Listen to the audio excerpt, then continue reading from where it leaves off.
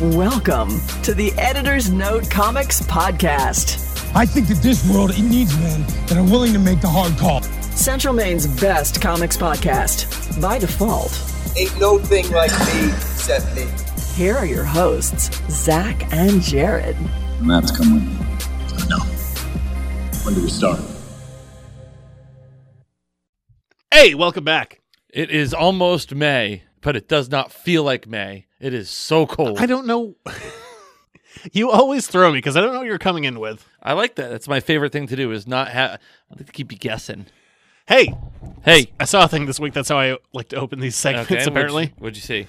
I watched the Mighty Morphin Power Rangers 30th Anniversary Special. I didn't know that was a thing. We've talked about it. Maybe we watched the trailer. I don't know. I don't remember. No.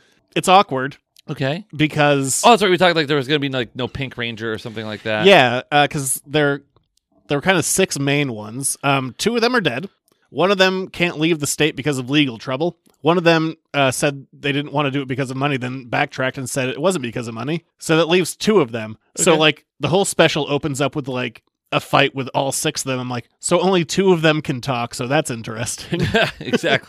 But I mean, it's still fun. Like, you know what? Like 30 years later, that theme song still fucking rocks. Boop, boop, boop, boop, boop. It's just all like heavy guitar. It's the same guy that did the X-Men animated theme. Mm-hmm. Also just heavy guitar. Like just it's a good theme song. I can't help that. I do love me some heavy guitar riffs. But if you're still a fan of it, it's, you know, as far as I remember, it's basically exactly the same. It's available to you to watch people engage in fights behind masks. Like the budget didn't seem to be that much different. Like I said, only 2 of them could be there. So they get rid of the other ones pretty fast. Like one of the ones, only one of them was dead at the time. Oh god, I wish I had written down her name. The one that played the Yellow Ranger, she died in the 90s in a car accident. They kill her off in the first like 2 minutes. It was like dark. That's very dark. That's kind of harsh. Oh no. But then they take out the other ones. They basically turn them into action figures. All right. But it's kind of exactly how I remember it was, which is not something I'm interested in. And I also haven't kept up with like the series since like 1995. So like all these references and like a couple of cameos, and I'm just like, I don't know who these people are. So did the guy that looks like a like poop, was he in it? The guy that looks like poop. Isn't there like a mud guy, like a guy who's all mud or something? That was probably one of the monsters they fought. I don't remember a poop guy specifically, but no, there was not a poop guy in it. I don't know. I just have a vision of like somebody that looks like wet mud. The guy that played Zach is still in great shape, and he moves really well. Like they had some fights. The guy that played Billy, you know, one of the 2 people they could do. I couldn't tell if it was a wig or a really terrible dye job on his hair. Yes. No, it's one of the 2. It was either a terrible wig or terrible hair dye. So he had bad hair. Yes. You be the judge. It didn't really bring up that much nostalgia for me. The closing credits did. They recreated the opening credits, but like with updated footage, which was fun. And there was one stunt, and I feel so bad for this guy. Oh no. Like the disposable enemies are called the putties. And they basically, one hit, they die. Yes. But there's one dude, and I don't know if anyone else knows this. They have this one shot of this guy just like slamming his spine in what was absolutely not supposed to be the stunt. You just saw it, you're like, oh, that wasn't right. Like that, like it looks good on film. I'm like, that's not a stunt. Like that dude just got like legitimately hurt, like in a big way, but it looks good on film. However that stunt was supposed to go. They're probably like, let's keep that one. Are you okay? Can you do it again? Can you stand? No, your spine is broken. Oh, well, we'll keep it in the movie though. Best of luck with the rest of your life. What is this, The Crow? No, because he died. Oh, that's true. He did die. Because he got shot. Yes, on the movie set. Yeah, it's whatever. If you like this stuff, it's kind of exactly how I remember it, except the big fight at the end with like, I'm a man just walking around in a robot suit. They did it with CGI, and they clearly did not have the budget. It looked like CGI effects from 1995. Maybe that was what they were going for. That was the aesthetic. I don't think so. Okay. Well, there you go. I'll never watch it again. I can't imagine returning to this franchise again. If you like this stuff, I'm like, oh yeah, it's exactly what it was. It was so funny is like you have these people who I don't think have really had acting careers beyond this, and boy, could you tell. Like, oh, acting is not our priority here. No, they're probably making a living off going to cons because people are like, oh, I remember Tommy. He's dead. Well, they remember him. They're like, oh, they get there. Oh, you're not Tommy. You're also disparaging people going to cons. Like, if you, No, I'm not saying that. I'm just saying you can get a character that people like, and then you could just make your life traveling from like major city to major city or other countries, just getting people to pay you to sign things. Yeah, that sounds fucking awesome. Oh no, I'm saying that they're. I wasn't saying in a disparaging way. I'm saying that they are going to make tons of money. Yeah, whatever. The Power Rangers thing happened. I watched it. It was whatever. If you like it, if you like this, if you continue to like this stuff, you'll probably like it. Yeah, there you go. It's my general assessment of the Power Rangers thing. I was like, I watched it and I kind of finished it. I was like, it was a thing. It happened. I was kind of like, why did I watch that? I was curious. That's why. I was at least partially curious. It came out the same day as The Mandalorian, and I watched Power Rangers first, if that gives you any indication of my feelings about The Mandalorian.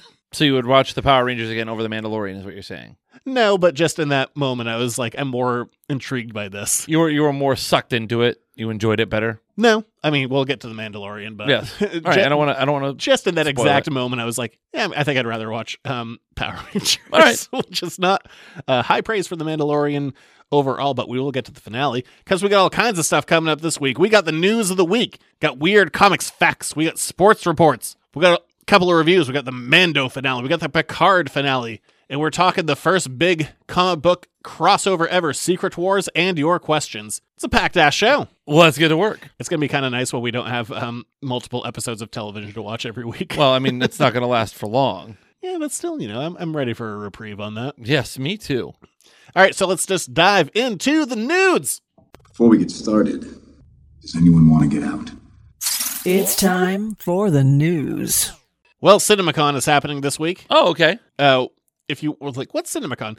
Yes, what is CinemaCon? CinemaCon. Is that where you get cinnamon buns? No. Is it a con about cinnamon? What it is why you don't see a lot of people there necessarily is this is specifically designed for theater owners, film distributors. Oh, okay. They show them a bunch of stuff, say like, hey, look at what we got. Like, please, like, buy these products, fill your theater with them. So it's mostly there for distributors. Like, some news people are there as well, but it's primarily designed for theater owners. Like, the Flash movie is, I think, at the time of recording, is currently being shown right now in its entirety. And there's going to be some stuff tomorrow. Some, like NDA screeners? I think you can do reactions after it. I believe. Okay. Tomorrow, like, they're only showing stuff they have, like, real faith in. Tomorrow, or the day most of you are probably, like, maybe after this has come out for most of you, like, they're going to be doing, like, the Stephen King movie, The Boogeyman, is going to be airing in full tomorrow. Oh, okay. I'm not going to go into a lot of the CinemaCon stuff because it's mostly descriptions, and we'll deal with them. Like, the stuff will come out eventually. Like, there was a Barbie trailer today. There was some Dune 2 stuff. Like, the Barbie one, like, the weirdest thing that came out of it is, I guess, John Cena's playing a mermaid. That's weird. Sounds hilarious. But until we kind of, like, actually see that footage, I didn't think it was really worth talking about us. And now I'm going to dive right into talking about one of the things from CinemaCon. Who's the big who's a better actor, John Cena or The Rock? Probably John Cena. That's true. I can't wait for the next season of Peacemaker. It's probably a ways away, as James Gunn is doing Superman. Yeah, but still, Peacemaker was hilarious. I loved Peacemaker. If that's it too, good. like, that's fine. Yeah, I mean, it had a good ending. I had a great time. But there was some footage shown from the Kraven the Hunter movie, which I can almost guarantee we're not going to actually watch for this show. Is that because I don't give a shit? Was that the impotence for you tweeting out the picture of Kraven shooting lasers out of his nipples? Yeah. Okay. I mean, I've made that joke before on this show. I think I didn't say it should be. It's not impotence. It's impetus. Impetus. That's what I wanted to say, not impotence. So what we know about Kraven the Hunter, it's one of those, like, many Spider-Man spin-offs that Sony is working on. It's going to be the first R-rated one, though, so that's a little bit interesting. Okay, and they're like teasing, like, bloody violence. And I guess the trailer ends, or whatever footage they showed, had Aaron Taylor Johnson, who's playing the titular character, in a comic-accurate suit. So I guess that means little ballerina shoes and a tiger print vest, and you shoot lasers out of your nipples. And a loincloth, too. Doesn't Kraven No, he has wear a a belt loincloth? that's just, like, has unnecessary spikes on it. Like, it would be hard to sit down with the belt that he has on. Tear up the vinyl or the leather, the pleather, whatever's if you will. behind you. And even, like, if you were sitting down and lean forward, or, like, cut into your thighs. What if you have to, like, undo your belt to go to the restroom? Is that going to be a problem? But he also has little ballerina shoes. I mean, I think and shoots lasers out of his nipples. I think balance is important. I think we're striking a strange balance, but one nonetheless. And it was also revealed the villain or I guess not the villain because Craven is a villain or whoever he's hunting is going to be the Rhino, but not Paul Giamatti this time in a big robot suit. Well, then I'm not going to sign up for that. Yeah, we're probably not going to watch this movie. There has to be a strong positive reaction to pique my interest. It's one of those ones like I can't imagine going to the theaters for that because that's pricey as shit now, and I don't want it unless it's really good. But By the way, we have to buy Guardians tickets tonight. Oh yeah, it is literally on my sheet that has nothing to do with the news. I meant to do it for like the last 3 weeks. I keep forgetting to bring it up. We got to buy Guardians tickets tonight. When does that open? May 5th. Oh, so next weekend. Yeah, close. Oh boy. I know that's why I literally wrote it down here. We got to remember to do that. Okay. Other things that happened at CinemaCon that was actually released. The Flash had its second full trailer. It was entertaining. I enjoyed the trailer. It's very melodramatic. Yes, but I like it. And boy, do they want to remind you that Batman's in this. Yes, they do. Did Keaton and Affleck get more screen time in this trailer than Ezra Miller? Yes, and whenever he was in it, he was being tortured in some way. Yeah, they're definitely leaning into the Flashpoint stuff. We've seen this before. You read that story, but like Barry loses his powers, and they show a lot of like trying to recreate the accident that gave him his powers of like electrocuting him. And he's all in bandages and crap, and like we saw that in the last trailer, so we're getting more of that. We talked about this recently. Like the Flash is like literally Barry Allen is the character that kicked off the Silver Age of comics, but in all those years, the only thing that people like can't really remember is like, hey, remember that story from like 2006-ish where he reset the universe? Yeah, oops. And then we did that in the TV show. Now we're doing it for the movie. And if you ask me, like, hey, what are your favorite Flash stories? They might, I don't know, maybe you could say like Mark Waid stuff or whatever, but it mostly boils down to this one thing. Or was it 2000? Maybe closer to 2008. Whatever, mid-2000s. It's like the biggest thing that ever happened to the Flash, like Flash of Two Worlds, I guess. But it's kind of sad. I think my like, favorite. This is what we got. My favorite thing about the Flash is the fact that he owns a cosmic treadmill. I do love the cosmic treadmill. But yeah, for as much as like Barry Allen's a big character, like what are the big Flash stories? Flashpoint. What about the rest? I don't know. That time that he like again, Flash of Two Worlds, where like Golden Age and Silver Age were brought together. But beyond that, it's like and the rest, which is kind of sad. I do want to see Keaton in this, though, and I want to see Affleck, too. Like, I don't remember where I was reading it, but Affleck was saying is like, oh, I finally figured out the character. Oops, too bad it's my last time doing it. Oh, well, It's so melodramatic, though. Sometimes you need that melodramatic. And I can't believe I guess I can. Bringing back the whole, like, you want to get nuts? Let's get nuts. Well, I mean, you got to do the nostalgia lines, right? There's probably, you'll have I'm Batman, and... we already know that. He did that in the last trailer. Yeah, so they're just playing the greatest hits. Like, you would, don't lie, you would walk out of the movie theater disappointed if he didn't do the want to get nuts, let's get nuts line. Now I just want to be holding up Barry Allen, like, with a grappling hook, being like, you're not 98 pounds or whatever he said to Kim Basinger. Yes. Although I do love seeing the Batwing. That's cool. And have they shown the Batmobile yet? Whatever. I can't wait to see it. I will say this, too, about that scene in the trailer where he's like, you want to get nuts? Let's get nuts. He's 100% breaking the fourth wall on that with the way he looks at the camera and the way he plays it. Oh, I love it. I mean, the 89 movie it's good. It's silly. It's good, though. I'm going to go see it this weekend. Yes, you are. For free. It's my favorite part of it. That's the best. In some of the most uncomfortable seats known to man. Like, remember what it was like sitting in the theaters before we had recliners? We still do that. Yeah, the ones that just flop down. Yeah. Velvet seats. Those suck. That's the only part I'm not looking forward to. It's like, man, I got to sit in those crap-ass seats. What if you brought your own ottoman? I don't think that would work. Why not? Because I think you would be blocking a fire lane, and that would be illegal. I mean, probably. All right, this is something I was talking about with my wife. This is kind of related to this. Like, I'm excited to see this movie. Blocking a fire lane? No. Okay. I've seen a number of movies back in theaters at some point. Like literally just last week I saw Return of the King, which I'd seen in theaters the first time around. I have a poor memory of that.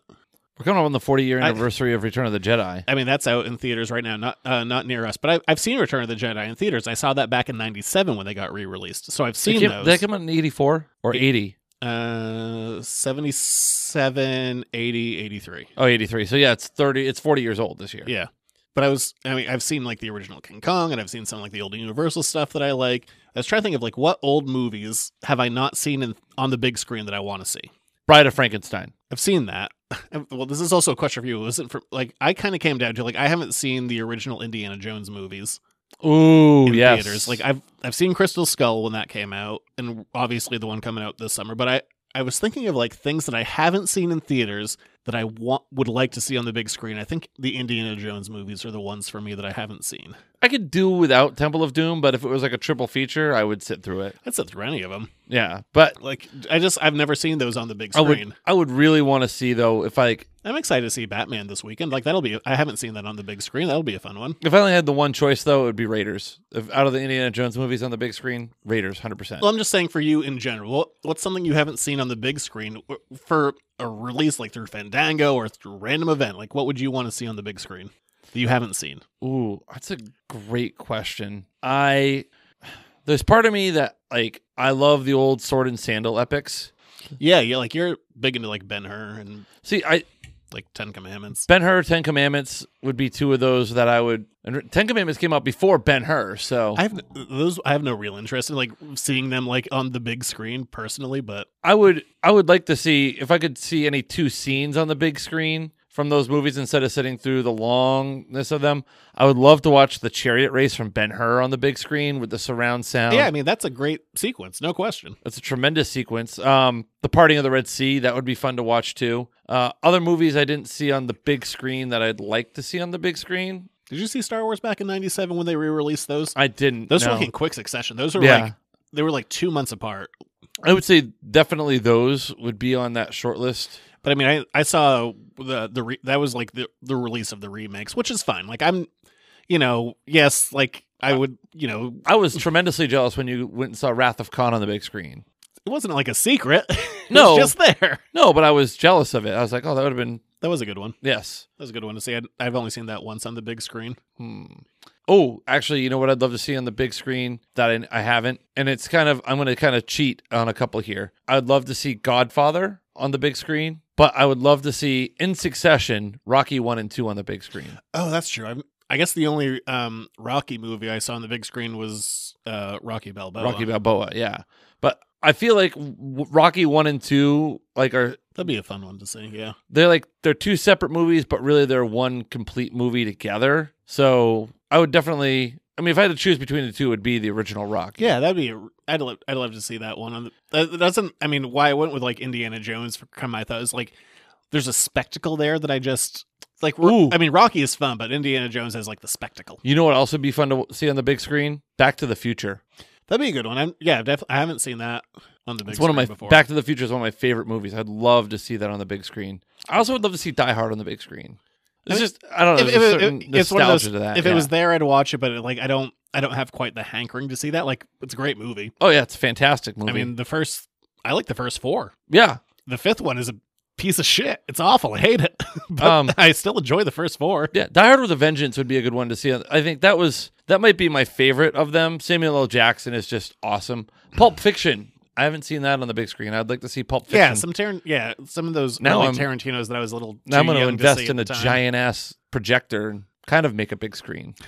I know. I've thought about getting a projector and getting doing it like projecting it on the garage or something. Ooh, yeah. I've thought about it, but clearly I've not done it. No, you haven't. I kind of wouldn't mind like getting some like really good like 3D audio headphones and watching a movie like that where you like have the headphones like on and it's nothing else but the audio from the movie. Well, we've fallen down a rabbit hole. I feel like the Flash, I feel like that could have been the it's a good question. Letter to the editor, right well, there. that wasn't one that was sent in. Well, That was me. well, I know, but And still. speaking of Indiana Jones, the first 20, we have a timeline now. The first 25 minutes are a flashback of D.H. Harrison over 25 minutes. And the director is like, yeah, I went balls to the wall on this. Like, it's just all out, like, insanity. I love it. 25 minutes. I love it. I hope this movie is good. I hope this movie is great. I love Indiana Jones, I do too. Oh my gosh. as we literally just discussed. But yeah, the first 25 minutes, now I feel like I had to rush through the news because we spent so much time on yeah. that. Well, that's a great question. I could debate that for a long time. Speaking of a movie I would like to see on the big screen, Yeah.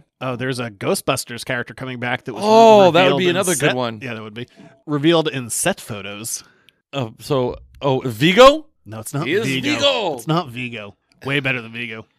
So a Ghostbusters villain coming back. Oh yeah, or antagonist, I guess you could say. A man that you could say Walter has Peck. no dick. Walter Peck. Goddamn right. William Atherton as Walter Peck is back, baby. Oh, that's great. That's right. This man has no dick. And the set photos show him outside of the firehouse. Oh, that's awesome. I know. I can't wait. He was such a great, just bad. Like he He's wasn't so a bad guy. He was just like he was the '80s bad guy. he was. Oh, he played it bad. Didn't That's he all also? he did. He was just in every '80s movie being an asshole. He wasn't the same guy though that played the guy who gets killed in Die Hard, where he's like trying to like No, he's not in Die Hard. No, he's not. Yeah, he's back. And the set photos were like Paul Rudd and Ernie Hudson and motherfucking William Atherton. I love it. I know. That was so cool. Like, what a fun character to bring back. He's one of the most lovable assholes, just as an actor. Like that guy plays a jerk so well. I'm Laser so light excited. show and hallucinogens. I can't wait to get him back. You need a writ or a warrant or something. Hey, the Godzilla King Kong versus Godzilla sequel was announced this week with a title and a teaser, and I hate the title with a fiery passion. Yeah, Godzilla X Kong. What the fuck is X? I don't know. Subtitle: The New Empire. Godzilla versus Kong. Godzilla times No. Kong. Yeah, yes, Godzilla times Kong. That's what it is now. It's now a math equation. We're just doing goddamn algebra 2 here.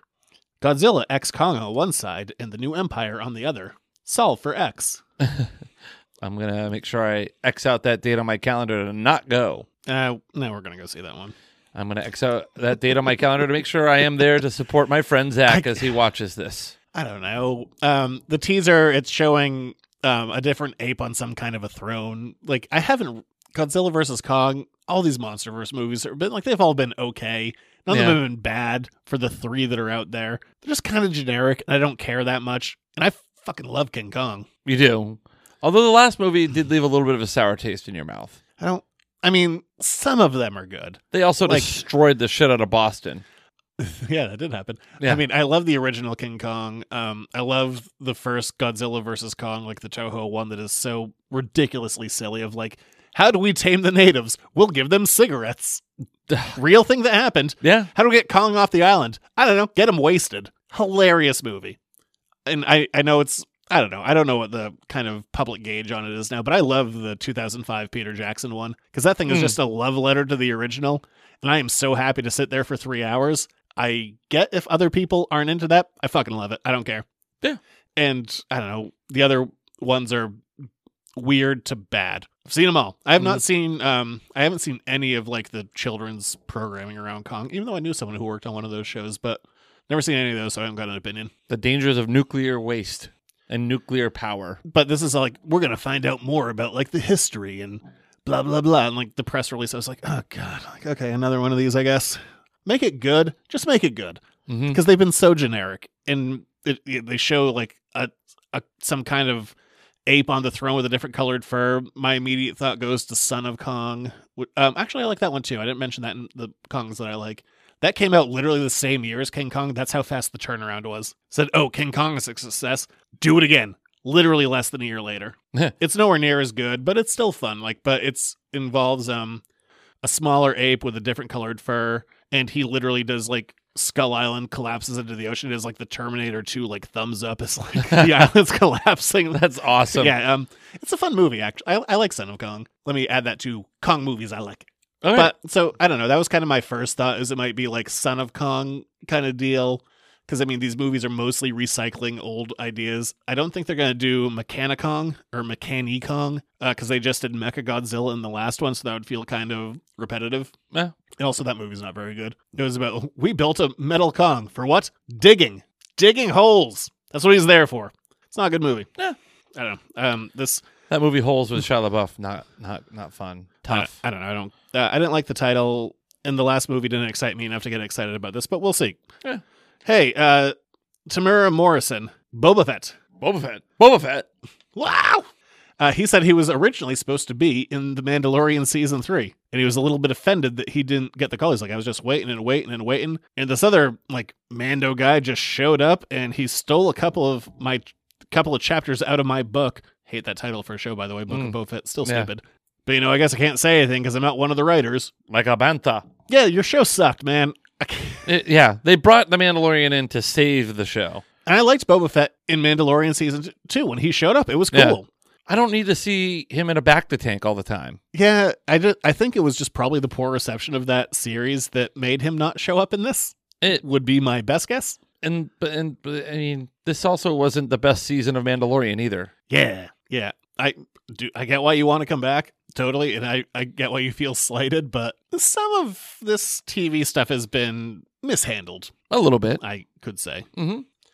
All right, last bit of this one. You got to watch this before it comes out, man. Oh, Strange New Worlds. I tell you would love it. It's only 10 episodes. Well, now that I said after Picard was done, I would jump into Strange New Worlds. I think this and Lower Decks, man. Good. I will jump into those. I get if you don't watch Discovery, I get it. That one kind of fluctuates in quality. All right. Strange New Worlds, Lower Decks, quality as hell. All right. But yeah, Strange New Worlds had its season 2 trailer come out. We meet somebody. Jimmy Kirk. What's funny, it was announced that he was going to be in season 2, but then in the last episode of season 1, he pops up. But then it's this whole alternate timeline thing. So Kirk gets to meet Spock, he gets to meet Pike. But then it gets all erased, so we get to do it all again. And he was good as Kirk, and I'm excited to get this guy in there. And it's this weird transition of the Enterprise, of Pike's Enterprise, where you're introducing these characters. Like Uhura's in there already, Spock's in there. Some characters got killed off that will probably lead to the introduction of the TOS crew. Mm-hmm. So it's fun. It's kind of like watching this evolution, and it's just an enjoyable show. It captures that spirit and this. I love the episodic nature of it. It's so good. And I like the Spock. I mean, it all kind of started with Discovery. They spun it out well, but he does it well, and he's playing that weird ass lute again that he did in one episode, I think. I am not a merry man. Different lute. Oh, sorry. We're getting there. Okay. It's plenty of Trek talk this week. It's just fun. And this trailer looks fun, and I'm excited to get it back. Yeah, there's some funny lines in it, too. There's a couple of good beats in it. It looks like, do we get a time travel episode? Is that why Kirk is in that revolving door? I think we do. They have to, right? They don't have revolving doors in the 24th century. No, they had nice little doors that go shh, shh, shh, which is just two guys standing behind it. Yep. Which is my favorite thing whenever I'm watching Star Trek and they walk through any of those automatic doors. I just know there's two crewmen in cargo shorts pulling it open on either side, which is one of my favorite personal visuals. Just two guys crouching, hiding behind things. Yeah. They're like, oh, look, that door is so good. I love the outtakes where the doors don't open properly. They just walk through with the confidence that they are going to open, and they don't. It's a fantastic show, and this was a fun trailer, and there's just everything about it. I don't know. It's a fantastic show. I can't wait for season 2. It's coming out in June, so there's a couple of weeks, after Picard ending and the next season starting up. But basically, Paramount Plus is you want Star Trek? We're never stopping. Yeah, pump it out. A brief break in between things, but yeah, I love it. It's a great looking trailer. Yes, I'm all in. Is that it for news? That is it for news. So did you actually see that they had a couple of set photos from the season 2 of Rings of Power? Yeah. There's been some of that stuff coming out for a while. I mean, it was on your website. Yeah. We see a Sildor. He's alive. Spoiler alert. No, I didn't do those ones. Oh. So we're going to move on from there to weird comics facts. Here are some weird comic facts. Prepare accordingly. I'm gonna make some weird shit. It's pretty freaky, but it's safe. This week, we are going to be talking the first major comic book crossover, for good or ill, what it has done to the industry. But boy, is it a starting point. I still don't understand what was so secret about the wars. There were no real secrets. Yeah, that's a good question. Thank you. But there was because, hey, anything that sells well in comics, and I've said this before, and I'm sure I'll say it again, if there's a good idea in comics, they will beat it into the ground until it's not fun anymore. So we have this to thank for Amalgam, pretty much, is what we're saying. I don't know what to blame on Amalgam. Okay. But there was a Secret Wars 2, as we'll get into it later. Secret Wars, the main villain, quote unquote, is the Beyonder, except we never actually see him. True. Which is a criticism of mine of this original Secret Wars series. But Secret Wars 2 came out, and the Beyonder became a physical being. Which is impressive considering his powers were stolen from him by Dr. Doom. Yeah. But he goes to Earth, and he finds Peter Parker Spider-Man. With the black suit? No, this is after that. Okay. And he makes himself human, or human enough. And as an, that's how I feel after a night of drinking. Human enough. A previous omniscient being that had all the power in the world is now humanoid, goes to Spider-Man, and he has a problem. He can't get it up? You're shockingly close. Oh, no. You just got to go back a little bit. He's constipated. Oh, he can't poop. He can't poop. Well, if he was omniscient, he would have figured that shit out. Literally, Spider-Man in Secret Wars 2 has to teach him how to shit. Nobody ever taught me how to poop. It just happened. I don't know what to tell you. Beyonder didn't know how to do it. He found Peter Parker in his apartment. He's like, hey, man, I got to take a dump, and I don't know how to do it. There's pain in my butthole, and I don't know why. This is a real thing that happened. I'm not making this up. He literally went to Spider-Man. Are you looking it up? Do you doubt me? I'm not doubting you. I just want to see what people on the internet have to say about it. That's silly. It's dumb that he became human and didn't know how to take a crap. Could you say he didn't give a crap? Oh, no, he just couldn't poop. And then I don't know what he did to Spider-Man's toilet after that. Because he was backed up. He turned that into Planet, what the hell is the planet's name again? Where they fight. Oh. Battle World. Yeah, he went Battle World on that toilet. He had battle poops. Oh, no. And that's Weird Comics Facts for this week. Real thing that happened. Oh, my gosh. As I start to type it in, the fourth one, did Spider-Man teaches the Beyonder to poop? Yeah, he did. Yeah, during Secret Wars 2, Spider-Man had to potty train the Beyonder, a ridiculous, that's a fun way to put it. Ridiculous task that was actually the perfect job for the heroic web slinger. He's one of the most. The day that. Oh my gosh! Now I kind of want to see these panels. I don't think we're ever going to do Secret Wars 2. So from not taking a crap to the Grizzlies shit in the bed, it's time for Jared's Sports Reports. He's running down the middle by the 50. He's at the 30. Bare chested. The guy is drunk, but there he goes. Oh, and they tackle him at the 40-yard line. It's time for another Jared Sports Report. I like that one. I do like in this. Oh, he had a fold-out couch that he has to fold down to talk to the Beyonder. And he says, oh, we could go talk to Reed Richards. He knows how to poop. Yeah. You're stuck on this now. Let's see. Oh, no. I've been a rotten host. Is there anything I can get you? A drink of water, maybe? Will that relieve the strange pressure, the fullness I feel in my lower abdomen? Explain. Oh, boy. Oh, no. Just call if there's a problem. He should probably have a Warriors drink. Prune juice. The experience is consummated. Did he wash his hands afterwards? I do like that Spider-Man immediately jumps out of a window and leaves. I don't need to be here for baby's first poop. Wow. Yeah, real thing. Why was that a thing that needed to happen? Okay, we're in Jared's Sports Reports now. We're done with the poo talk. Well, speaking of poop getting released to New York, actually, it's not really. Talk about Aaron Rodgers. Yeah, well, he's not really. Aaron Rodgers, the trade to the New York Jets is official. He is going to wear the number 8, which is the number he wore at Cal. Which is, it was such a lame trade. It was like, and some picks. But a couple of them were conditional picks. Like the second round pick that Green Bay received becomes a first round pick if he plays 60% of the snaps. 65, which is going to happen unless he gets injured or anything like that. Yeah, and one of them, they must have a plan because like they moved up from the 15th pick to the 13th. So there must be something they're looking at there. Yeah, I don't know. The NFL draft is this weekend. I haven't really dove into the big draft board yet. I'm just saying if Packers like traded off Aaron Rodgers and we're going from 15th to 13th, they must be looking at something specific. Oh, I mean, there are a couple quarterbacks in the draft. I mean, all impressions are going to go with Jordan Love. Yeah, apparently. I think so too, but it just gives them some extra draft capital. New York spent a lot of money on this too, so it's going to hurt them with their cap down the line. The real interesting thing about all of this, though, is now the Jets were going to be picking before the Patriots. The Patriots are supposed to pick 14th.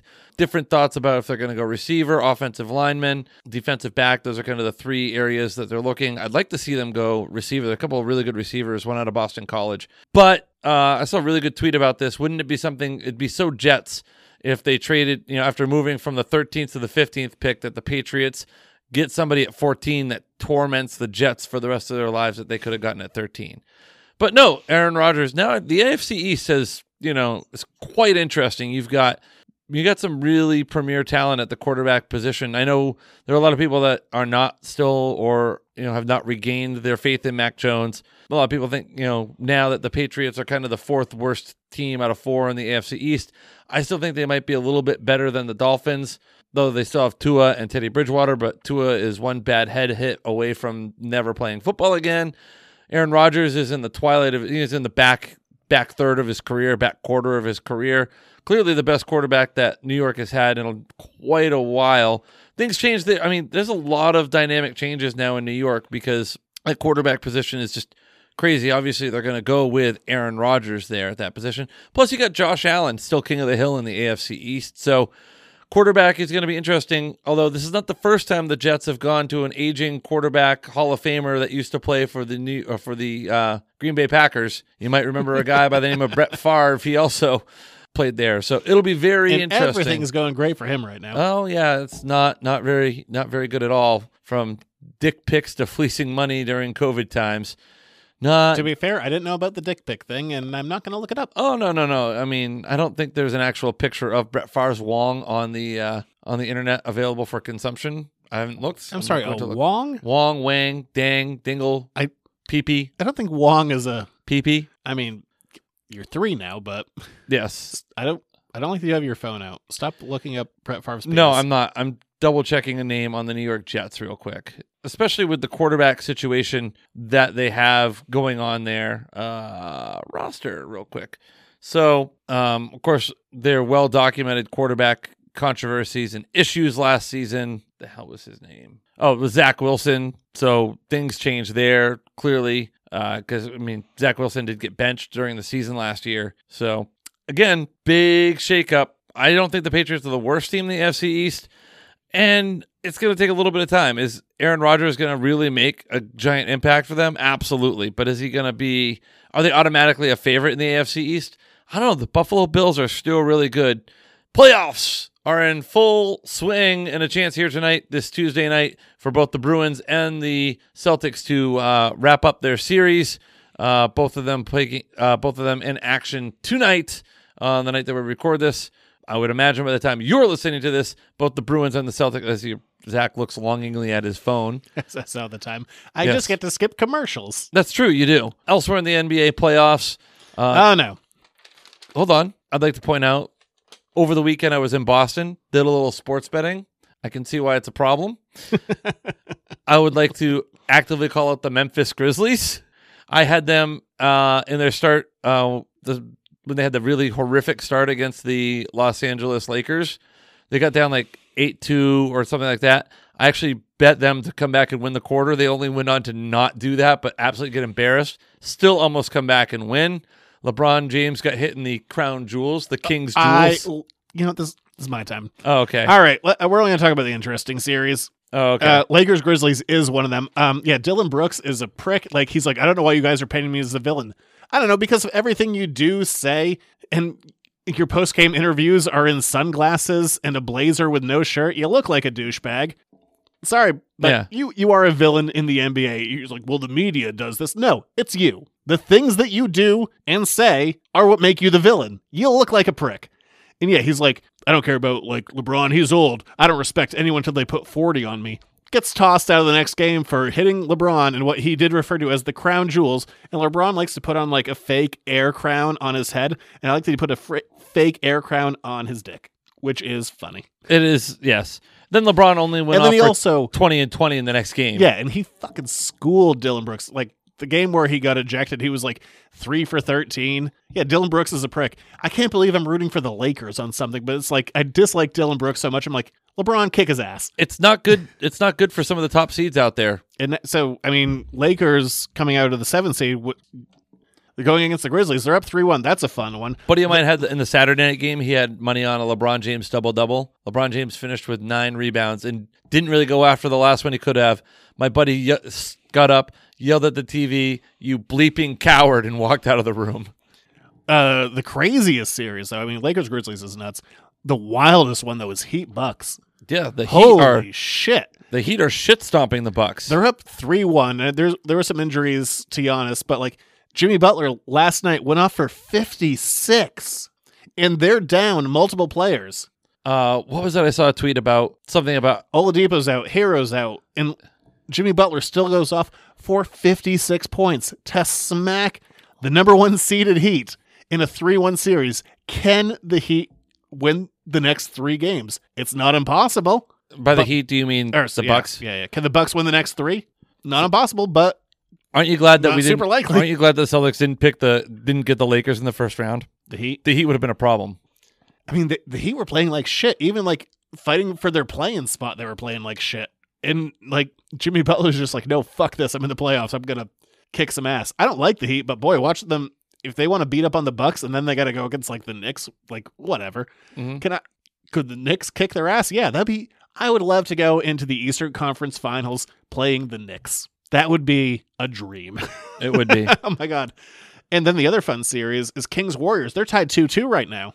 And obviously, like we talked about, like the whole like weird Draymond thing, but then like the Warriors like win at home. So like these are fun series. There's a lot of fun games going. Even some like the less like series that like if you look at the numbers, like Nuggets against the Timberwolves, which is 3-1, but like some of those games have been like real battles, like real like wire to wire stuff. I have no real vested interest in Nuggets Timberwolves, but they've been some of the best games I've been watching. Like I love the playoffs. They're so fun. Like it's just a good time. Yes, it has been a good time. There was a tweet I also saw today. I'm trying to find it because it was also, I thought it was hilarious about Jimmy. It's like Jimmy Butler doesn't know who his dad is, but Michael Jordan had also spent time about 9 months before he was born in the same city. So yeah, man. It's just so constant right now because not everyone's still in it because the Nets have got swept for the second year in a row. Go Nets! Here we go. Here's the tweet. All I'm going to say is they look awfully alike. Jimmy doesn't know who his father is, and Jordan was in Houston for the All-Star game 9 months before Jimmy was born there. It's just been fun. I'm having a good time. Great. Thanks for that side-by-side comparison. Yes. I don't know. It's a good time. I'm enjoying it. Yes. All right, that's what I have to say about it. All right, basketball. There you go. Bruins with a chance to close out the Panthers tonight. We had a goalie fight, too. Linus Ullmark, yeah, he took some swings, but only because he got cross-checked, but whatever. There it is. Patrice Bergeron has been out, but there's rumors he might be back in the lineup for Game 5 tonight. All right, we're going to move on from there. It is time for the Mando Minute. Mando Minute. All right, Mandalorian has come into a close with Season 3. Yes. I don't know. There are good parts to this episode, but my big question about this whole season is what did Din Djarin learn? How did he grow? How did he change? He's a dad now. Yeah, that's not any different. They've been people have been calling him like his kid for a couple of seasons now. So I'm looking at the character, like the Mandalorian, and like they set up this whole thing of like, oh man, like you've been removed from our order. Resolve that in episode 2. Yep, that was quick. Yeah. And that's about it. That's kind of his arc. Yeah. And he still likes Grogu. No. Yes. Well, at least that armor that Grogu got came into play. It's true. It did. No, it didn't. Nothing happened. Well, at least that episode with that like dickhead cloner really paid off. It's true. It did. No, it didn't. Oh, okay. At the end of this, I'm like, it was more of a Bo-Katan thing. And even that. It's true. Like, it did. Well, I mean, she reclaimed it, and I have not watched all of the Clone Wars. We've talked about this many times. Like, I guess she reclaimed it twice and lost it. Now she's reclaimed it again. And they're like, the Darksaber. Oh, man, this is such a big thing. Like, you need to learn how to wield it. Like, if you don't know the power, like, you can't even lift this thing. No, it's just broken now. Fuck it. Who cares? Yeah, it is. Yeah, it did. God. Oh, wait a minute. Moff Gideon's back to terrorize the galaxy.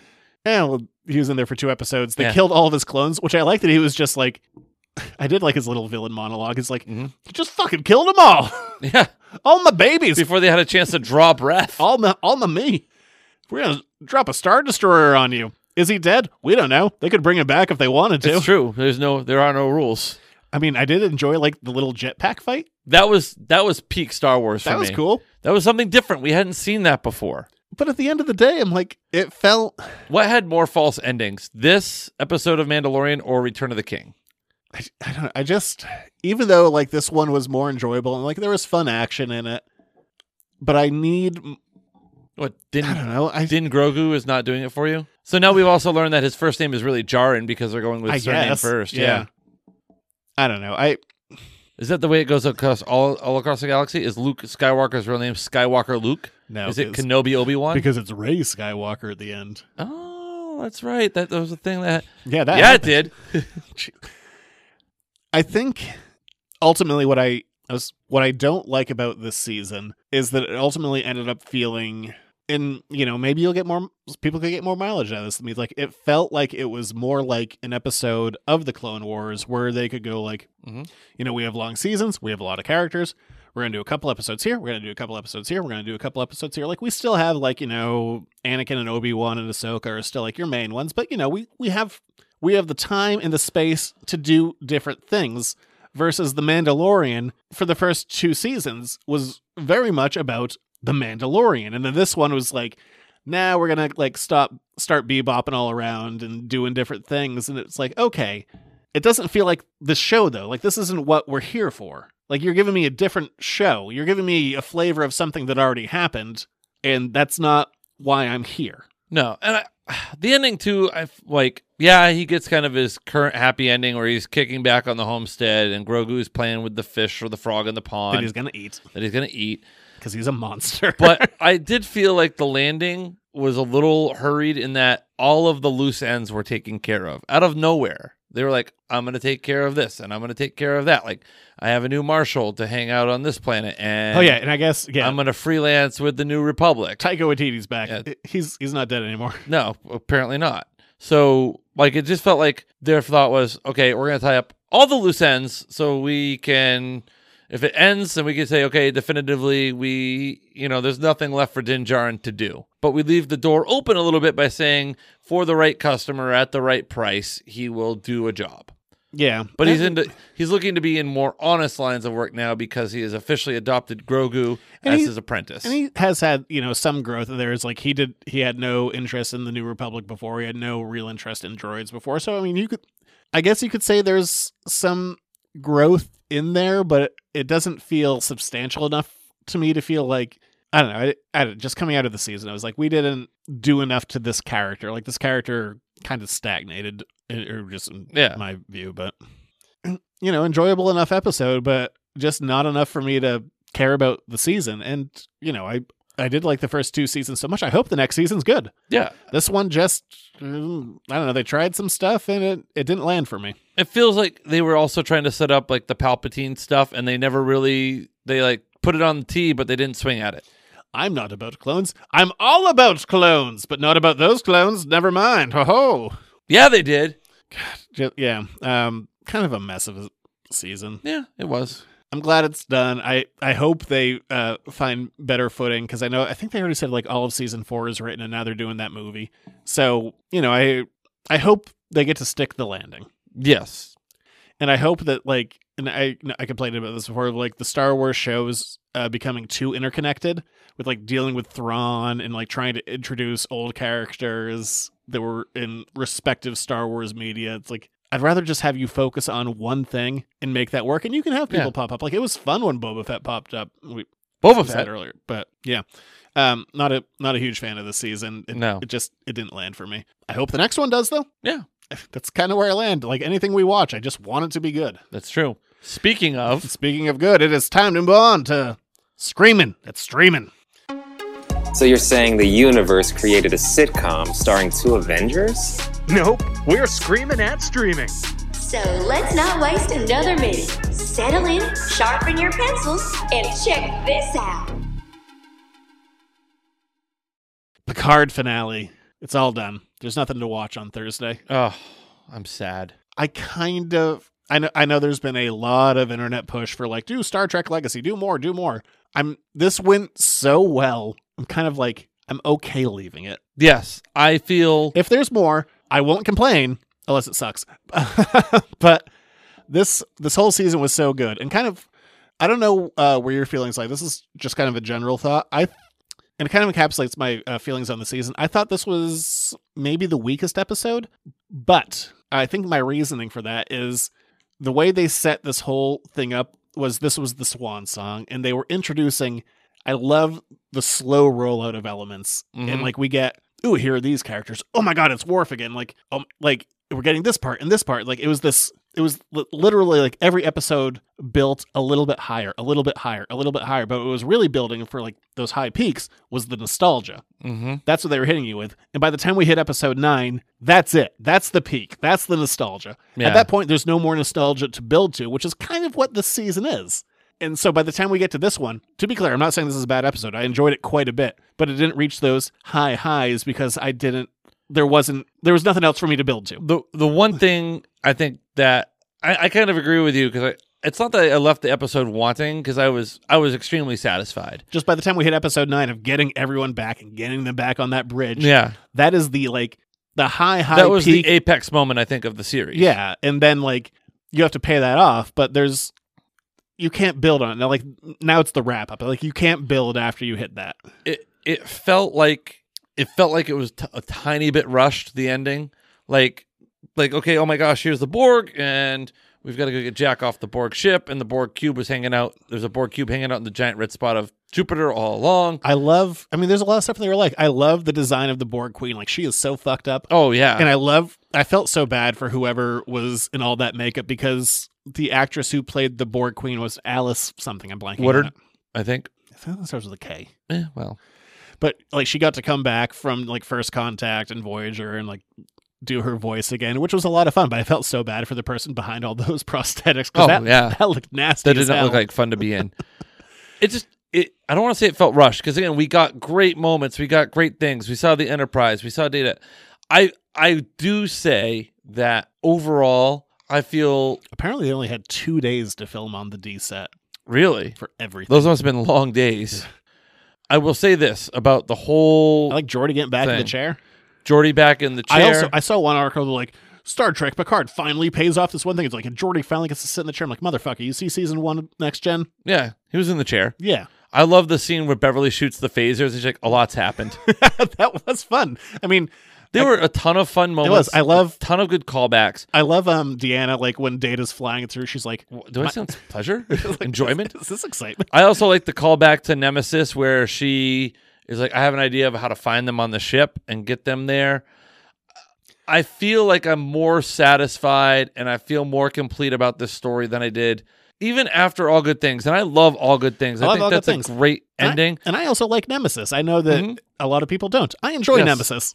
But I feel like this is a much more satisfying conclusion for these 7 characters. Boy, you never seen the D fly like that. Like, I loved it. Like, like that was how, like, I imagined it as a kid. Like, imagine this ship just like flying through shit and shooting things like crazy. Like, that's how you imagine it as a kid when you're watching the show. But I did kind of get hung up on. I'm like, we're doing a Star Wars. There was a little bit of that. We're doing a Star There Wars. was a little bit of the trench run into the heart of the Death Star too. We have to fly to the middle of the spaceship to shoot this one thing that will cause a chain reaction to blow it all up. A cataclysmic chain reaction, nonetheless. And like, especially not that long ago, coming off of like Top Gun Maverick, where they just did a Star Wars. Yeah. Except they had to do it with 2 holes. But like, it kind of, that was a little bit of a crossing the streams. I'm like, I like seeing the D fly, and I like Data getting to like just do his thing. Like, I feel it in my gut, but I wish the execution of whatever the end goal was different, because my brain immediately just like a handbrake. I'm like, this is Star Wars. Yeah. When they like had the map out and the schematic, and Jordy's like, not even my daughter could navigate. I'm like, oh, typical dad. My kid's better than yours.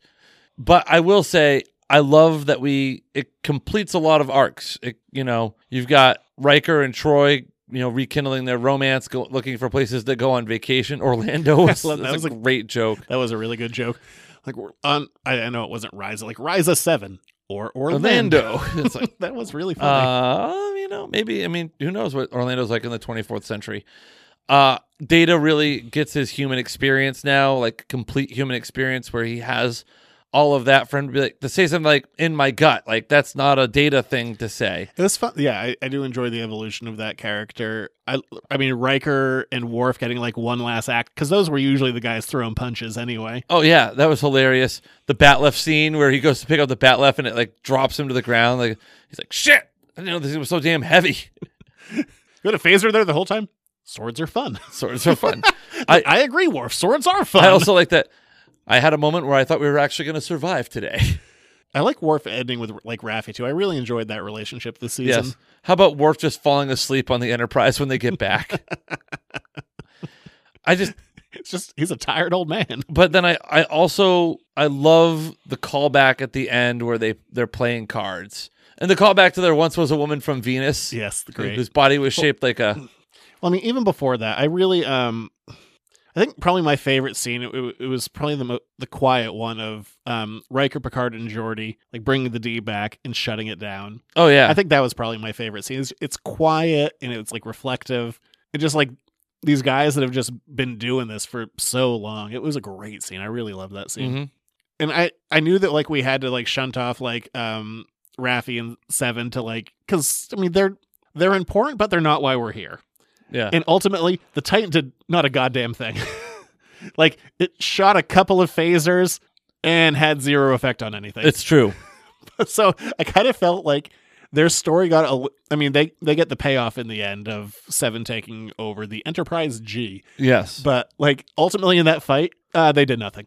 They did absolutely nothing. I do like that they have set up a potential series on the Enterprise G with Seven and Raffi and Jack. I like all these characters. They're good characters. Oh yeah, they're fantastic characters. I think also I love the trapdoor ending where Jack's in his quarters and then guess who shows up? Your boy Q. I love that because he had such a weird ending, and we talked about this for the last season. It's like none of it made a lot of sense because Q's like, Picard, I'm going to do this to you, and then he's like, he has no control over his powers, but he's trying to do stuff. He's like, oh, and now I'm dying, and we're best friends. Didn't make a ton of sense. But I do love the line of like, it's like, oh, I thought you were dead. It's like, you think so linearly. Like, yeah, fantastic, works perfect. Oh yeah, got it. Yes, I did love that. And also the line the like trial never ends. It was fun. Oh God! If nothing happens with that, that's fine. I love it still perfectly works as an ending. But if you want to give me more, great. And then, let's get the end scene. Also, there was that weird line. It's like Guinan's been giving us the side. I'm like, ooh, Whoopi Goldberg's going to be here. Nope. That would have been fun. Why would you say it then? It's so it was so distracting in the moment. It is kind of a throwaway line. Yeah, like that didn't need to be there, and it was just weird. Like Guinan. You're just off screen. You know, that reminds in Boy Meets World when they graduate from high school, like Minkus comes back. Oh yeah. And he goes, "Oh, Mr. Turner." And he runs off like it's the joke that like these characters like just kind of randomly disappeared and this like Guinan's over there. That's the same thing of like, "Ooh, Mr. Turner." Yeah, exactly. But he's not really there. Yeah, so that was that was like my only like quip about like the very end. I want to know what Data's drinking. He just has like a martini of some kind. Like, what are you doing? That's a good point. But I love that. Like you could do. We go back to the end of All Good Things. I mean, I should have done this a long time ago. Oh, what a great! But we get the payoff of them because that's kind of I don't know. It's a somber moment. It's a good moment. It leaves you with a good feeling. But I much preferred them sitting there and playing the game and just laughing and enjoying themselves. Like that doesn't quite leave you with like the ending feeling of Picard's line and All Good Things, but just seeing them playing cards and enjoying themselves and that. Over the head shot, which I guess took like 45 minutes to do. Wow. I guess they were there for a while doing that. But yeah, that was just, man, it was good. The other part to it too, and this is kind of my final thought, is like the great connecting arc from the very first scene of Picard to the last scene of Picard. Yes, with their Data. Playing cards with Data. I don't know. I thought of the 3 seasons of Star Trek Picard, this was by far the best. Oh, by a million miles. But it's because it did what I thought season 1 was going to do and really play at my heartstrings.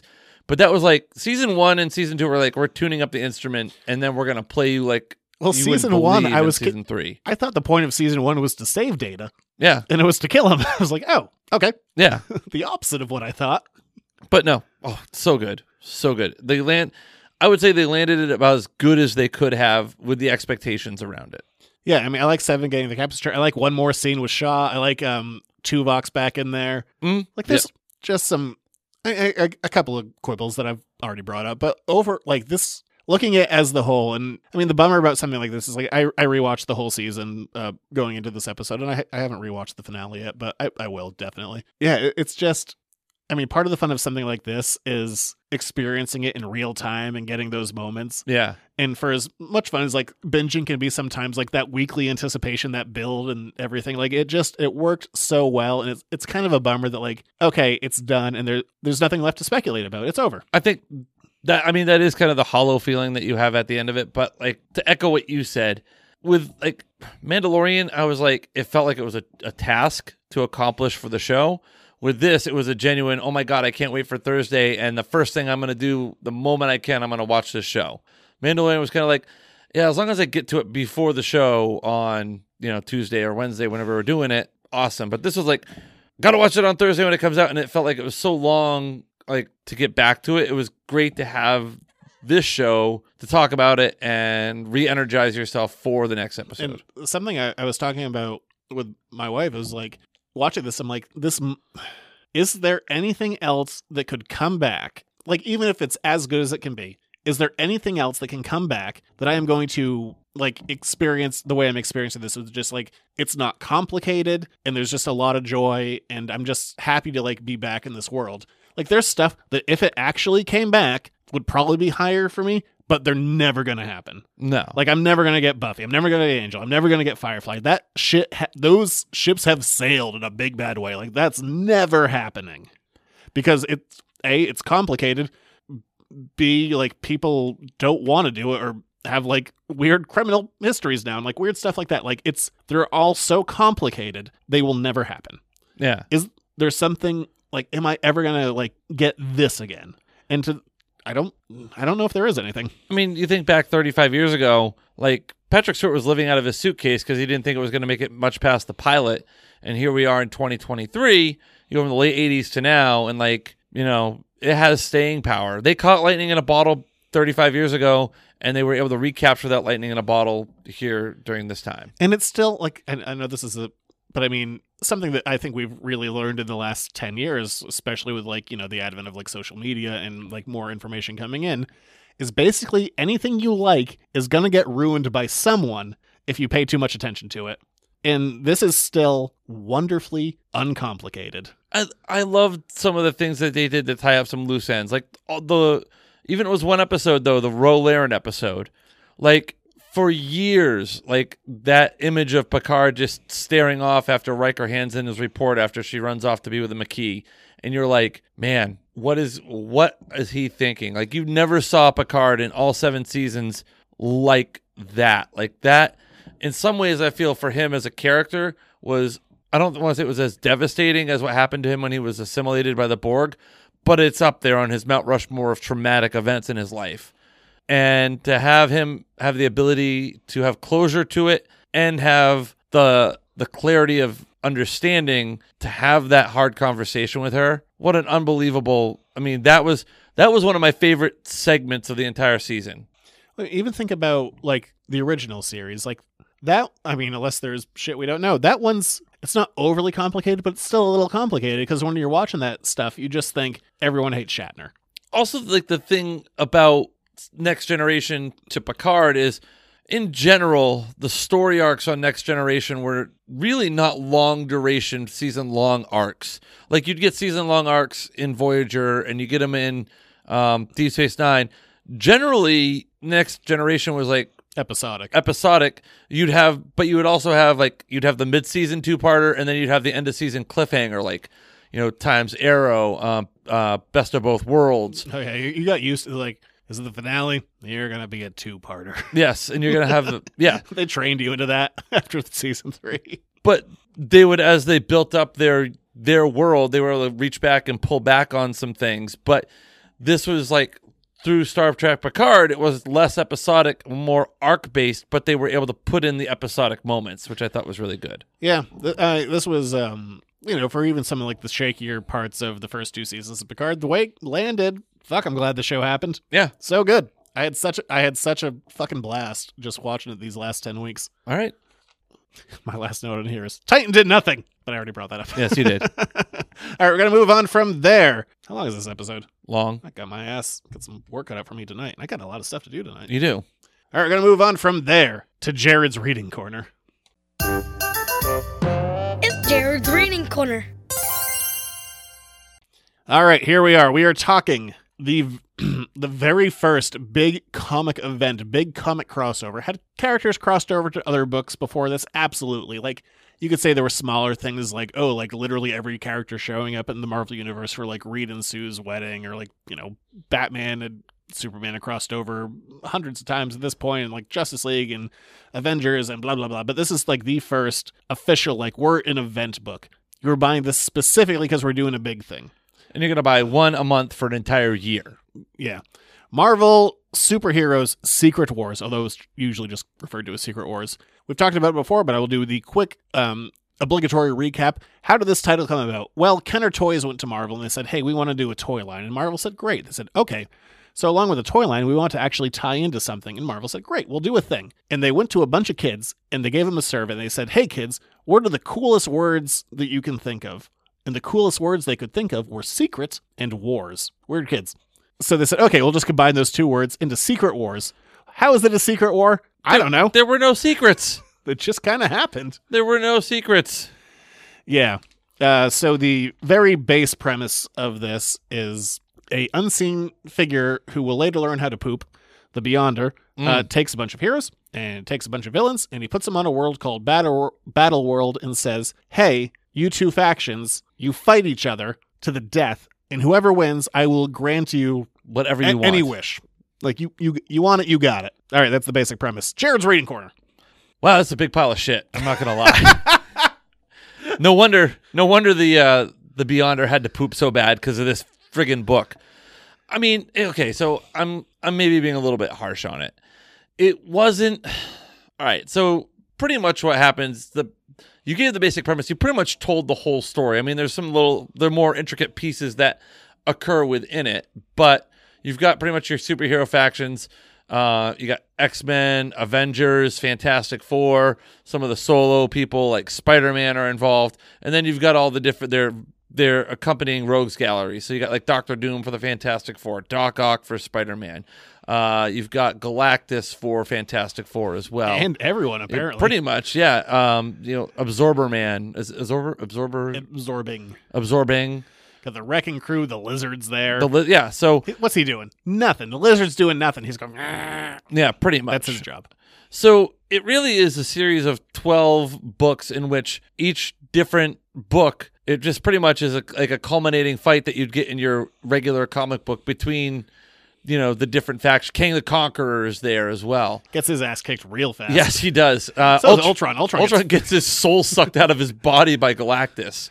And then Doctor Doom takes him over. He's like, he's my robot now. Yeah. And Ultron's like, all right. So, but then you got some like weird neutral characters. Like Magneto was placed with the heroes, but he's like, I'm just going to kind of be an independent free agent throughout all of this. And I'm going to like go where it suits me.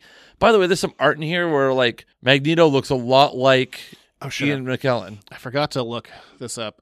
This book has the highest, we talked about this before, comic art, the highest selling page of all time. I will show you the page. So this book does, I think probably its biggest claim to fame is introducing Spider-Man in the black suit. I was that, plus we get Spider-Woman also gets introduced. Yeah, a version of Spider-Woman, and she just kind of pops up. It's weird. Yes. That's my big thing with a lot of this book is a lot of stuff just happens off screen and they don't explain it. Again, it's like, oh, Dr. Doom got his ass kicked by Galactus. When? Oh, we're introducing Spider-Woman. Mm-hmm. Why? When? And there's just a bunch of stuff that happens off panel and they never explain it. And this is early enough, in obviously, like this hadn't been done before, but like a lot of times later in superhero books, like we talked about, last week, the week before about like Batman, like, oh, something happened with Tim Drake. Well, that probably got wrapped up in a different book. That didn't exist at this point. No, it didn't. So like things just happened and no one explained anything. So this page right here, about a 3/4 splash of Spider-Man. Yeah, when he's like looking at the suit for the first time. Putting on the black suit for the first time. I guess it's an iconic page in the sense that that's the first time you see the character. Would you like to take a guess? This is the highest selling comic art page of all time. Isn't it like $750,000? Way more than that. Not $750 million. $5.5 million. $3.36 million. Oh, wow. That's a lot of money. $3.36 million for that page. Wow. So yeah, if you're reading like, Amazing Spider-Man and also Marvel. That line did get me, well, I'll be an 8-ball's uncle. What does that even mean? I don't know what that means. Is it because he looks like an 8-ball because he's in a black suit with white numbering on it? Or is it because he did cocaine? Yes, I mean, Spider-Man gets the black suit. That's probably the big thing out here. There are good moments in this, but like a lot of it doesn't get explained. A lot of it happens off panel. A lot of it's confusing. Well, I mean, some other like parts to it too are like you have that initial introductory piece where they're like, Captain America's like taking charge, and I can't remember if it's like the Thing or somebody else is like, oh wow, he's really good at giving orders, isn't he? And the Avengers like, oh yeah, that's what he does, and it's like. This to me, especially knowing about the toy tie-in to it, it just felt like it was like, oh, you dumped out your superhero toys and you're making different fights and things happen throughout the course of it. Like there wasn't a ton of cohesiveness. The bad guy, like initially we think is the Beyonder, but it really becomes Doctor Doom when he's able to steal the power and of the Beyonder and sometimes Galactus. Yes. But like, and then there's some real random stuff. Like all of a sudden they just drop Denver, Colorado in the middle of Battle Planet. Like, oh, by the way, here's Denver. We got to get that back. Yeah. Also, Doctor Doom creates 2 villains. One of them being Titania, who you would have seen in the She-Hulk show. But he just he's walking around the ship. And like he's Volcania is the other one or something. Yeah. He's literally like, and I tried to read back 3 or 4 times. He's like, I just have these women on the ship, and I just kept on going back. I'm like, where the fuck did they come from? Did you just have women? Yeah, did you just have imprisoned women? Where did they come from? But I think it goes back. He gives them superpowers. There's no explanation. Where did these women come from? It goes back to what they discover is you can make your wishes no matter what. Like those things, that one really weird to me. I'm like, where did you get these 2 women in tubes? Yeah, exactly. They just show up. Things happen in here with no explanation. Like, why does Ben turn? Why does the Thing just turn back into Ben Grimm? And he's like, everyone's leaving. And he's like, you know what, guys? I'm just gonna hang out here. Yeah, and that gets explored in the Thing solo series. Yes, you also had the scene too, some of the scenes early on in it where Reed Richards is like, oh, I miss Sue a lot, and then Ben's like, I miss Alicia, but she probably doesn't miss me. Oh well. Something this book does, and I think it does poorly, and it's something that I think Marvel Comics as a whole does poorly, and it's really kind of amplified here, and they've never done a very good job, ever, of really kind of balancing this, of why everyone hates the mutants in X-Men. It works in a vacuum of people are scared that we have superpowers, but when you get them teamed up with other heroes who all have powers that have come to them through various ways, there's no real good reason why the mutants are feared and hated versus anything else, why some are beloved. It doesn't make sense.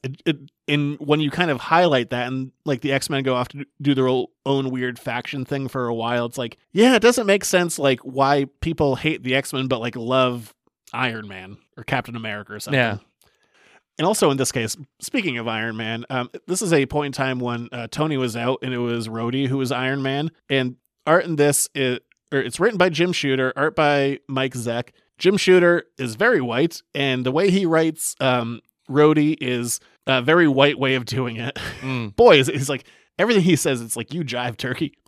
It's so not quite turkey. Not quite that bad, but it's pretty damn close with just ooh, you cannot write black people. But we also get Zaja dies. She comes out of nowhere and then dies. Oh no, I want to talk about her because she's the crux of this whole thing. It has great moments. There's this one time they throw a mountain at all the heroes, and the Hulk just grabs it, and everyone's kind of huddled underneath it. That's awesome. That's a really cool moment. Also, the Hulk has changed a little bit after this. He's no longer really Smart Hulk. Bruce Banner's able to control both. He changes pretty much out of this, which goes down. Gets his leg fucked up. Yeah, but you also mentioned the writing. One of my favorites is it's running amok. It's not going well. Here we are. But I mean, it to me felt like we got to put all these characters in the same place, and we're just gonna have them do pretty much the same things they're doing independently, but just crossing it over. So my favorite character in all of this, and I got to look up how you say this character's name. I'm not even going to bother. Yeah.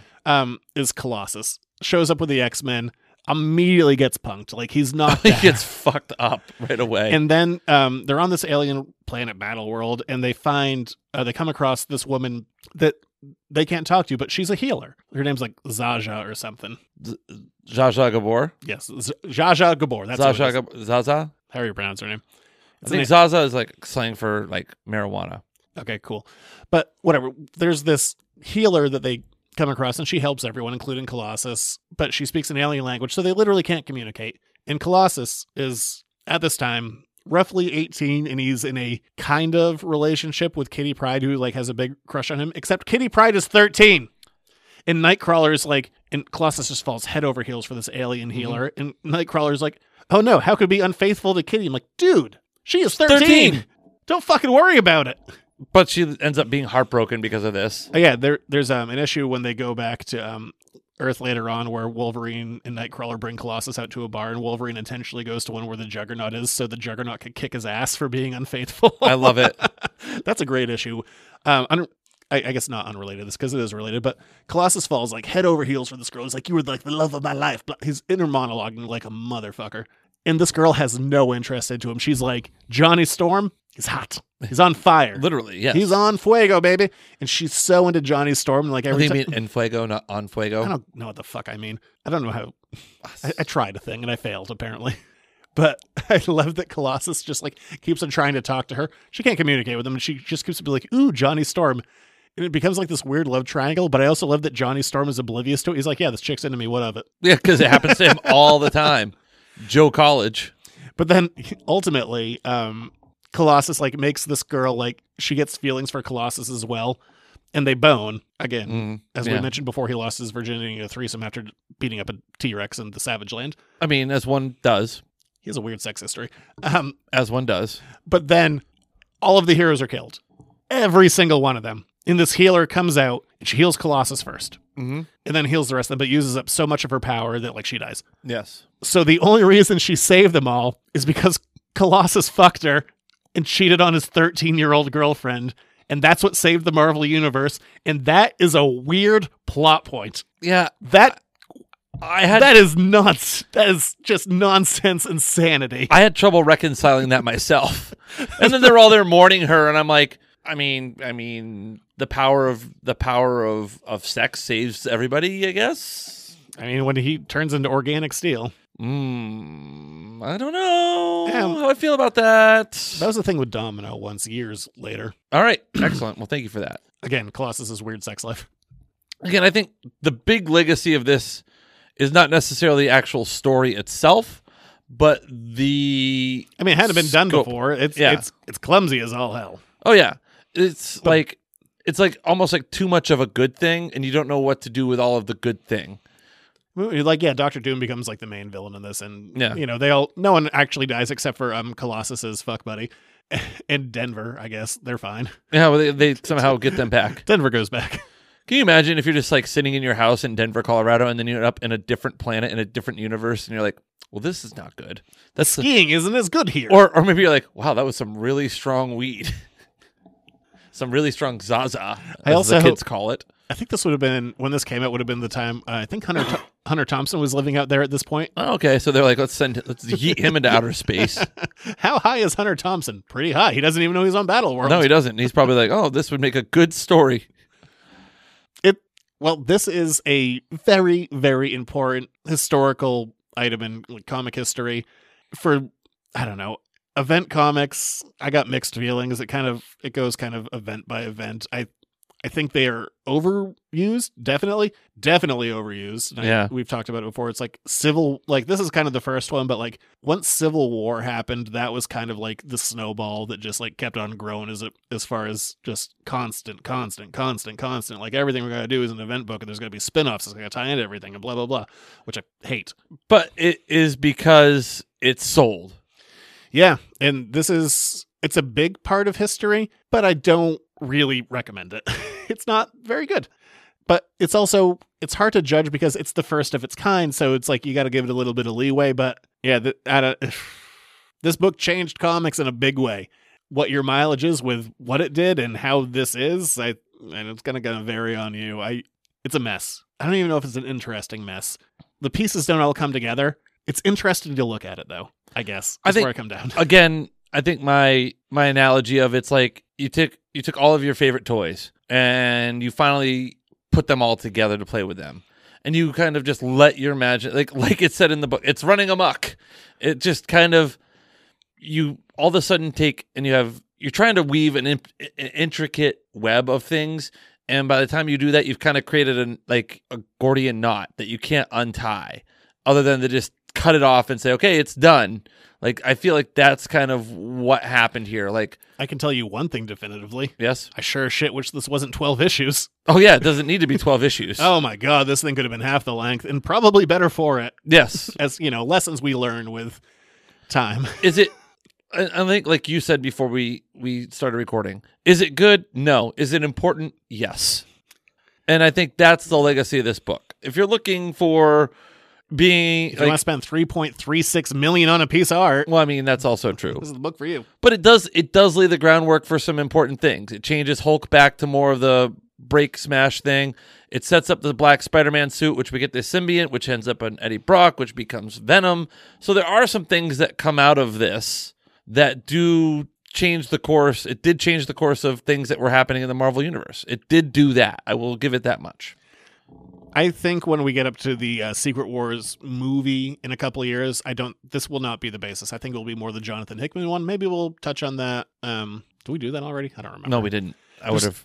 We've done so many, like, there's so much stuff. I could just go back and look, but like, we've talked about so many different things. I forget what we've talked about and what we haven't. Well, there you go. Yeah, that's Secret Wars. Fuck, that was messy. Yeah, it was. And I'll definitely read it again. I probably mean, won't. if you like just senseless action for the sake of senseless action, this is your book. Yeah, to be fair, it's Mike Zeck arc. He's good. Yeah, I like his art. He's a great artist. It's good art. I mean, there is a lot of just. When I kept reading it, I kept thinking of the I think it was the Phantom Menace behind the scenes, like the making of, and it's like the first George Lucas presents the first draft of the script, and he puts it on the table. He goes, "It's a lot of," and they fight, and or maybe it was episode 3. I think it was episode 3, maybe, but it was like, and they fight, and that's what I felt like this was like. Oh, all these things are happening, and they fight. We haven't fought anybody in 3 pages. Gotta swing a punch. All right, that is Secret Wars. It's no secret that I went to war with this book. I don't know why it's called. There's no secret to it. Like, they just get transported to a different planet. I guess it's more like Kidnapped Wars. Yeah, it is. It's the secret gladiatorials. All right, we're gonna move on from there. Last segment of the show: letters to the editors. Lot of questions, number one. Damn few answers. Here's another one of your letters to the editors. Make it so. If you want to ask us your own questions, hey, send them in to editorsnotecomics@gmail.com. To be fair, we're actually doing okay in the old mailbag. Oh, all right. Good. The mailbag is robust. I mean, not forever. So if you got questions, please send them in. Yes. Like, keep sending them. But, we're doing okay right now. All right. I like it. The bag is okay. Got a good looking sack. You went there. I mean, your hat is all about balls. It's true. It is.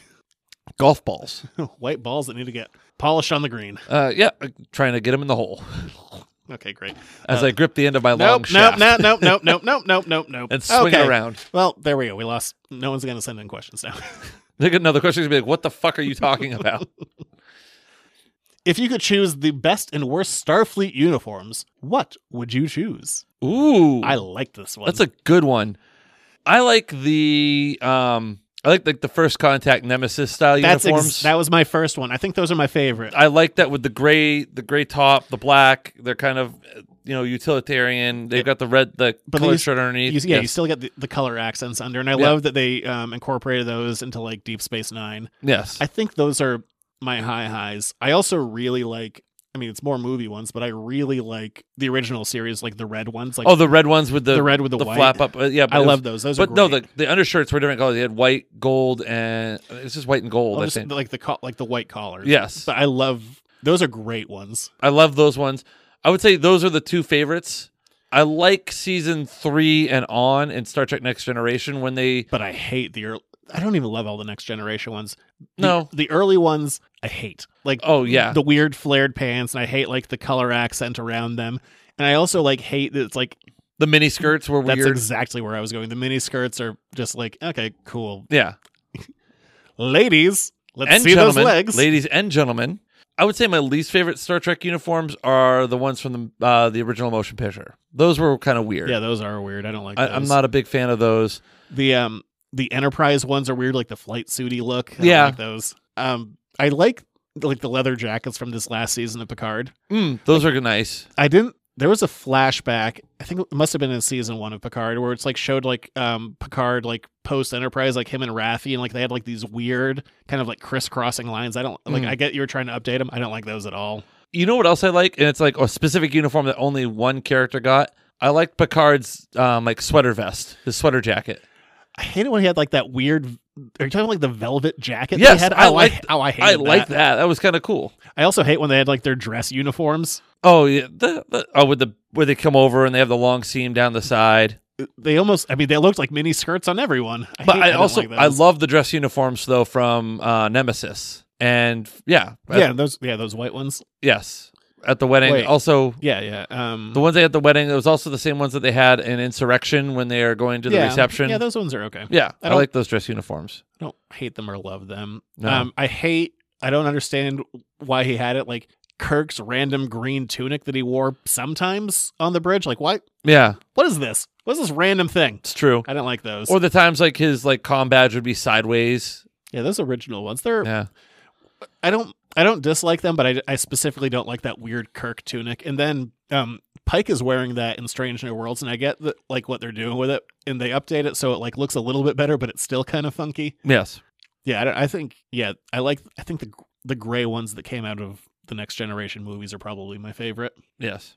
And they were like, fuck it, they're good enough. We're gonna put them in the TV shows now too. Good choices. What are you looking up? I was just looking at those next gen the motion picture uniforms, ugly. Yeah, they're horrible, weird. Hideous. I do like the red ones though when they kind of circle like from Wrath of Khan on. Yeah, those are great. Those are good, especially when like he's like, oh, which one was it?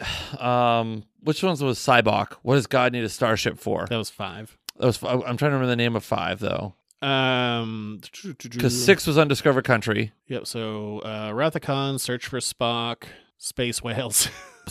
Yeah. Oh, that was Voyage Home. Was that 5? Goddamn, I can just look this up. Hate that movie. Will I ever watch it again? I don't know. Final Frontier. Oh yeah, Final Frontier. The one that Shatner directed. Yes. But like when he's putting it on over his shirt and like it's like buttoning up with it.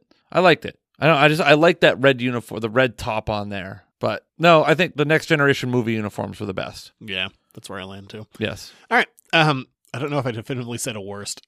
Maybe those. It's probably the motion picture. Yeah, it's not maybe. It those is. suck. Yes. They're so weird. Yeah, and they don't fall within any. And they're so form fitting. Yes. In a bad way. Not a good way. Yeah.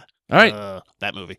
All right, that's the show for this week. All right. Well, if you enjoyed the show, please go to patreon.com/editorsnotecomics. $1 a month gets you the show the night we record it, or the day, depends on when we do it. But that date that we record it, the show gets out to you for $1 a month. Oh, and next week, hey, there's going to be all kinds of shit for you on the Patreon and otherwise. There should be a new Pod of the Dark Tower up on Patreon next week, patreon.com/editorsnotecomic. Plus. Ooh, plus? The return. A 1-week return. Buffy back issue The bin? Buffy back issue bin God. flies again. One more week, because there's a one-shot coming out next week that's supposed to be in the canon of the show, not like their new comic canon, so we are returning. I think, if I can get it, because I think I got it, because there's no goddamn comic shop in this area. Gee, if only one had started one around here that would have solved that problem. I think there was one for a period of time. Yeah. I heard about it once. So it's next week, maybe the week after, depending if I have to get it shipped to me. But yeah, if you haven't kept your eye on that feed in a while or haven't subscribed, one more ride. Yes. I saw images of that long-heralded comic book shop in photostatic images once. Great. I was trying to make it sound more like important in the history of the world. Yeah, Buffy back issue bin either this week or the book comes out on next Wednesday, so depending on how quick I can get my hands on it. That show rides again one last time. That'll be a hell of a way to start May by becoming a Patreon member. Get all that cool stuff. Yeah, and then if you want to, third episode of Pod to the Dark Tower, which will be dealing with the Gunslinger proper. Ooh, not the Gunslinger improper, where he doesn't use... He uses dangling participles and dangling modifiers and end sentences with prepositions. That's coming up in the next week or two for both of those. So, keep your eyes out, kids. Awesome. You can also interact with the show by reviewing, and subscribing on your favorite podcasting platform if you haven't already done that. And you can also email the show, editorsnotecomics@gmail.com. And you can find Zach on Twitter. Look up Editors Note Comics. Sometimes I'm tweeting about Craven's laser nipples. Yes, you are. And you're there too. At Junior Rich. I don't know what we're doing next week, but we'll be back. Yes, we will. Bye.